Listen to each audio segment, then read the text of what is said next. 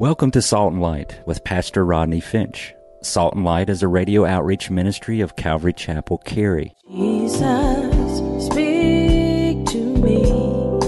Open your word and reveal your heart to me. Salt and Light is a series of verse-by-verse studies through the Bible, focusing on its practical application to our everyday lives. Salt and Light is recorded live at Calvary Chapel, Cary in Apex, North Carolina. Stay tuned. At the end of the program, we will give you information on how to contact us, so be sure to have a pen and paper ready. Today, Pastor Rodney will be teaching from the book of John, chapter 5. So grab your Bibles and follow along. Now with today's teaching, here's Pastor Rodney. And here's a litmus test to know if somebody's honoring God. Do they honor Jesus as the Son of God? And I don't care what they tell you. I don't care if they tell you that they love Jesus and Jesus is important to them, but he's not God, Mr. JW. You're wrong. If you don't honor Jesus, you don't honor God. I did not make that up. I didn't make that up. Don't shoot the messenger. I did not make that up. It's right here. It's in verse 23. Right there. That all shall honor the Father. He who does not honor the Son does not honor. See it right there? It's right there. It's in red. Right there. I didn't make this up. You can't say you love God and you don't love Jesus. Now, you know what I'm going to do? I'm going to wait until everybody's clapping your hands. That's what I'm going to do. That's what I'm going to do. You can't say that. You can't say that. The test is, do they value Jesus? You can do a lot of religious stuff and not value Jesus. Somebody please say amen. You could do charities and give to good works and give a lot of money and help the Jerry's kids and help the peoples. I'm trying to think of some other helpful people. Helpless people. You can do all of that and not value Jesus, because the truth is Jesus is the only way to heaven. And if you don't honor Jesus, you aren't honoring the Father. He's the only way to heaven. That's what the Bible says. Listen to this. C.S. Lewis, Mere Christianity. Listen to this. He writes, many people say about him, Jesus, I am ready to accept Jesus as a great moral teacher, but I don't accept his claim to be God. This is the one thing we must not say. A man who was merely a man and said the sort of things that Jesus said would not be a great moral teacher. He would either be a lunatic on the level with a man who says he is a poached egg, or else he would be the devil of hell. You must make your choice. Either this man was and is the Son of God, or else a madman or something worse.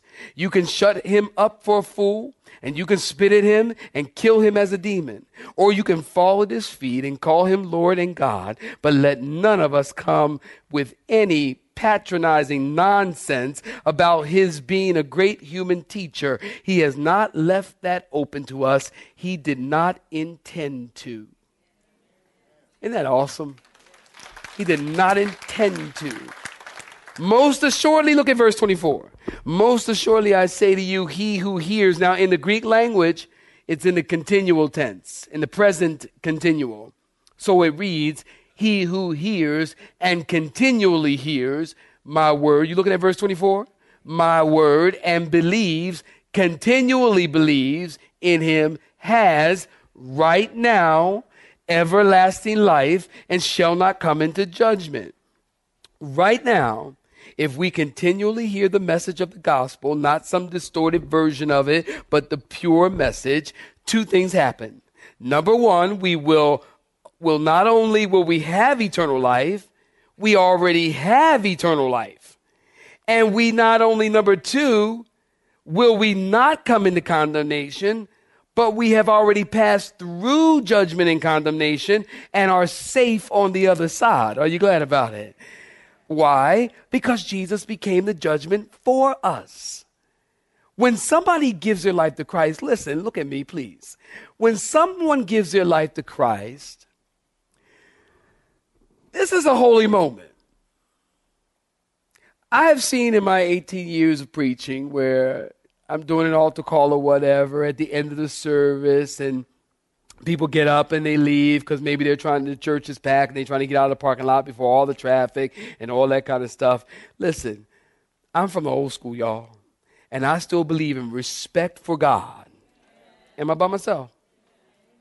2 people, 3, 4. Okay.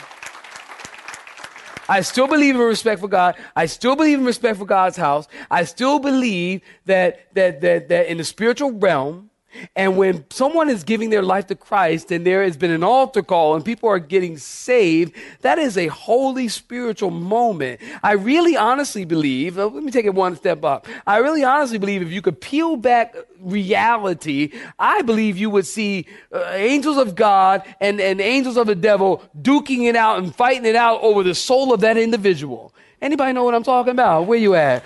I really believe that. It's that spiritual. And there's a holy moment, there's a spiritual bridge being built of someone being transferred from the kingdom of darkness and to the kingdom of light. Just like that, they're crossing over. So for somebody to get up and walk out during that time, that doesn't make sense to me. You should be in here praying. We need spiritual prayer warriors and people to guard and pray. And somebody say, preach, pastor, amen, something. Guard and pray and stand watch, and because there's a battle going on. There's a spiritual battle going on, and it's an amazing, awesome thing when people get saved. And not only is there a bridge that's being built that's happening in the spiritual realm, but also at that time, Christ's death becomes your death. His crucifixion becomes your crucifixion. His curse becomes our curse on the cross. His life becomes our life. His resurrection becomes our resurrection. And that's why the Bible says we have already passed from death to life, because our judgment was already placed on him. Now we've passed through that because we're in him. And now we receive the righteousness of Christ. You see? So it's a holy moment. It's a spiritual thing that's happening when someone gives their life to Christ. It's a moment where we need to be in prayer. Look at verse 25. The hour is coming, and now is, when the dead will hear the voice of the Son of God, and those who hear will do what? Live. Now remember, I told you in John's gospel, it is written, listen, John's gospel is written to inspire belief in Jesus. That's the whole book is written for that one purpose. Is to cause you to believe in Jesus. John chapter 20, write it down if you haven't already. John chapter 20, verse 30 through 31. And truly Jesus did many other signs in the presence of his disciples, which are not written in this book. But these are written that you might believe that Jesus is the Christ, the Son of God, and that believing you might have life in his name. John is telling us about how Jesus raises the dead in verse 25, because he wants us to believe in Jesus as the Son of God and have eternal life. John is writing to help unbelievers come to faith in Christ and to help believers keep on believing and go deeper in their faith. The hour is coming and is now here. The hour is here because the mighty voice of Jesus is here. The main point is Jesus raises the dead. Now, again, a very critical statement for the Jew, because the Jews believe that Jehovah, God, held 3 great keys. Write it down. Number 1, the key to open heaven that it might rain. The key to open, number 2, the womb and grant conception at birth. And then number 3, the key to open the grave and to raise the dead. The Jew believed that Jehovah, God the Father, alone reserved the right, held the key to open the grave. Jesus comes along and says, I have the power to raise the dead. For all those who hear my voice and believe. Do y'all get how this is incensing them? Jesus is affronting them. I honestly believe Jesus is trying to insult them. Because their belief is based on rules and rituals and legalism and the Talmud and the Mishnah, which is all written by man. Jesus says, I have the keys. When he says, I have the keys, again, he's saying, I am God. Hello? And they're getting more angry and more angry and more angry. And by this point, their ears are bomb and their eyes are popping out. You know, like the cartoon, bomb, bomb. It's like they're freaking out. The Bible says, everyone who has died, everyone who ever lived will be raised from the dead. Now listen, and this is important. Everyone will be raised from the dead. Now, what happens after you are raised from the dead, that's another question. Where you spend eternity, that's another question. Where you stand in judgment, that's another question. Will you stand at the bema seat and receive rewards, or will you stand at the great white throne judgment and be condemned? That's another question. But what I'm telling you right now is that every single human being who ever walk the face of this earth will be raised in judgment. Millions of Chinese, millions of Nigerians and Indonesians and Germans and Asians and Americans. Jesus will raise Julius Caesar from the dead. Judas Iscariot, the prophet Isaiah, Michelangelo, Michael Jackson, Johann Sebastian Bach, Marilyn Monroe, Adolf Hitler, Kurt Cobain, Princess Diana. He will raise them all from the dead, and they will all stand before him, and you too. And everyone will hear his voice. Think about that. Think about, we talk about there's power in his name, don't we? Well, there's power. We sing songs. There's power in the name of Jesus. Think about this. There is power in his voice. This is the one who spoke to nothingness and it obeyed. That's power. When you can say, light be and light is, that's power. He speaks to nothingness. Y'all ain't hearing me. He speaks to nothingness and nothingness obeys him. There's power in his voice. The same voice that spoke to nothingness will be the same voice who raises the dead, and the decomposed bodies and matter will obey and stand before him. And of course, we've seen over and over Jesus' power to raise the dead. We don't have time to go through it, but Matthew chapter 9. Jesus said to the girl, Talitha Kumai, damsel arise, and she immediately got up. You know the story in Luke chapter 7, the grieving mother who lived in the city of Nain. Her husband had died, and now her son has died. And there's a funeral procession going by, and Jesus sees it, and he sees the hurting mother, and he touches the casket. He says, don't cry, and he touches the coffin and says, arise, and the used to be dead boy sat up. And who can talk about raising the dead and not talk about Lazarus? Jesus, if you had been here, our brother wouldn't have died. I am the resurrection and the life. And whoever believes in me shall not, y'all need to hear me. Whoever believes in me shall not perish but have everlasting life. Lazarus, come forth. Jesus has the power to raise the dead. The raising of the dead is the supreme of all miracles that Jesus did. And Jesus is saying, back to our text, Jesus is saying, you think it's something that I told a crippled guy to get up? Wait till you see who I tell to get up before this is all over. Jesus is saying, I'm going to tell people to get up who have been dead for a long time. There's not going to be just a get up and grab your mat. Their bodies are going to come back together and they're going to rise from the dead. Look at verse 26 and 27. For as the Father has life in himself, so he has granted the Son to have life in himself and has given him authority because Why? In verse 27?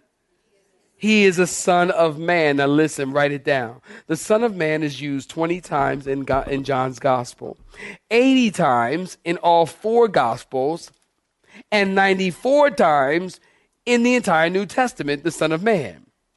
When Jesus said, listen, I'm trying to help y'all. Stay with me. I know it's hot. Stay with me. When Jesus said the son of man, he used that title, the Jew immediately thought, Daniel chapter 7, verse 13. I was watching in the night vision, and behold, one like the Son of Man coming with the clouds of heaven. He came to the Ancient of Days, and they brought him near before him, and then to him was given dominion and glory and a kingdom, that all peoples, nations, languages should serve him. His dominion is an everlasting dominion which shall not pass away, and his kingdom the one which shall not be destroyed. Every Jew knew this passage of Scripture. So when Jesus said this, they understood Jesus to be saying all kingdoms and all dominion and all glory would go to him and his kingdom, and he would be the judge of the world. And then in verse 28, look at verse 28, Jesus said, do not marvel that I said this. Now, why did Jesus say, do not marvel that I said this? Because they're standing there marveling that he said this. They can't believe it. Again, their ears are womp, their eyes are what is he saying? You mean he is standing here and the audacity to tell us that all kingdoms, all authority, all dominion is given and judgment is given to him? Don't you understand? He is trying to incense them, and he is trying to help them to understand that he is God. All who are in the grave, look at verse 28 through 30. All who are in the grave will hear his voice and come out. Those who have done good to the resurrection of life, and those who have done evil to the resurrection of judgment. Jesus has given us some more of the clearest teaching on the resurrection. 3 crystal clear facts if you're taking notes. Number 1, there will definitely be life after death. Number 2, every person will be affected by it. And number 3, mankind will fall into 2 categories: the resurrection of life and the resurrection of condemnation. And they're angry because a lame man took up his bed and walked on the Sabbath. And Jesus said, there's going to come a day when everyone's going to get up and walk, not from the pool, but from the grave. And again, Daniel chapter 12, verse 2 comes into play. And many of those who sleep in the dust of the earth shall awake, some to everlasting life and some to shame and everlasting contempt. Daniel is talking about 2 resurrections or 2 categories. Those who are resurrected to life and those who are resurrected to condemnation. Listen, the Bible says someday you and I are going to be raised from the dead. Not unless we go in the rapture first. I personally would rather go in the rapture. I want to go in the rapture largely because I think it will be more exciting. I think just the whole dead thing is just boring and a little anticlimactic, I think. I would want, I'm just thinking, if you die, you just die. It's just like, he's dead. He's dead. You just die. I mean, it's a little, anticlimactic. The rapture now, that will be exciting. Because the Bible says a trumpet is going to sound, and the dead in Christ shall rise first, and we who are alive and remain shall be caught up together to meet them in the air, and so shall we ever be with the Lord. So the rapture is, I just want to feel the speed. I mean, I want to hear the trumpet sound. I'm ready, y'all. I am ready. I don't know if y'all ready. Ain't y'all ready? I hope you're ready. I'm ready. Ready. When the rapture comes, I'm going to hear that trumpet sound. I'm going to get in the rapture position. That's what I call a rapture position. As soon as I hear da-da-da-da, it's like the king is coming or something. I'm like, I could be making rice. I'm going to stop. Because I want to get the full blast. I want to be in a position to take off. Dad, you die, you die. You die. And okay, if I have to die, I'd probably rather die here in the pulpit. Most assuredly I say unto you, I'm like, Pastor Rodney tired. Man, that man be down. Y'all need to get that man some rest. Somebody come up here. Hey, Pastor. No, he dead, y'all. He dead. That's a little anticlimactic. I'd rather be raptured, actually. And it would be a lot more fun. But the Bible says that we're all going to be raised or raptured. And at that time, your decomposed body will obey the voice of the Son of God. Somebody say amen. And you will rise. I will wait. I will wait. And you'll rise from the dead, and you'll face him. And Jesus is going to look at your face and look at your life. And he's not looking for perfection, but evidence. Evidence that you're in him. Evidence that you've given your life to him. That will be seen in good works.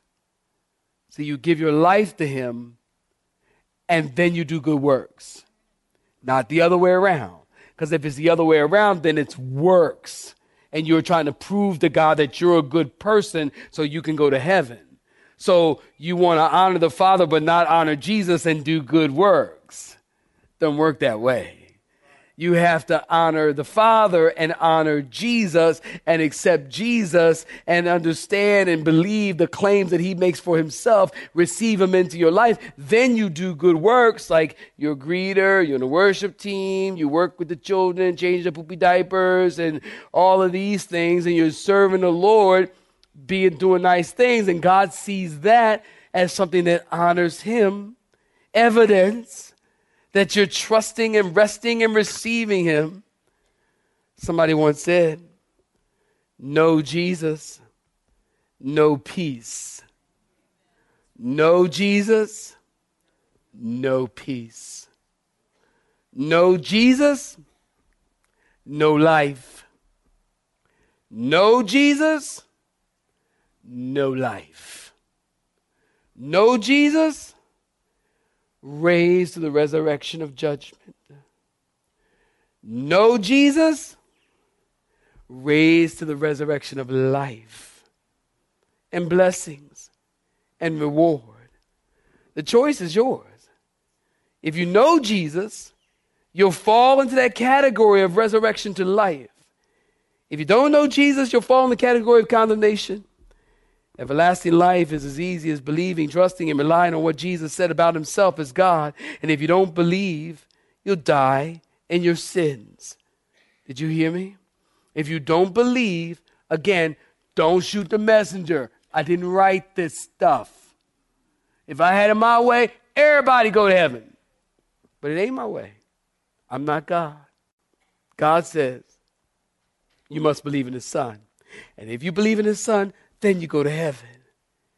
And at the end of the day, listen, if you follow me on Facebook, you know I've made this my status. And I mention it often. A sinner may go to hell unsaved, but he can't go to hell unloved. The reality is, God loves you. Even if you reject him, he loves you still. Remember, he died for a Christ-rejecting world. He didn't die with a world of people who were loving on him.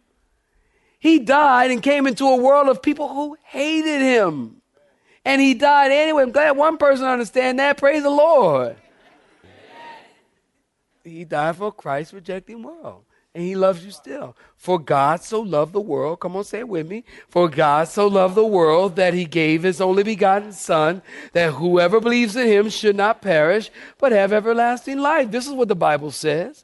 That God loves you still. But God wants you to give your life to him and give your heart to him so that you can spend eternity with him. And if you die, then you'll be raised to the resurrection of life. And if you don't die and then you rapture, then you just get this position with me and we just go on up together. That's what God wants, right? Am I right about it? That's what he wants. You have been listening to Salt and Light, a radio outreach ministry of Pastor Rodney Finch and Calvary Chapel, Cary, located in Apex, North Carolina. Join Pastor Rodney Monday through Friday at this same time. For information regarding service times, you can contact us at 1-800-293-0923. That's 1-800-293-0923. You may listen to today's broadcast in its entirety by visiting the media library on our website at cccary.org.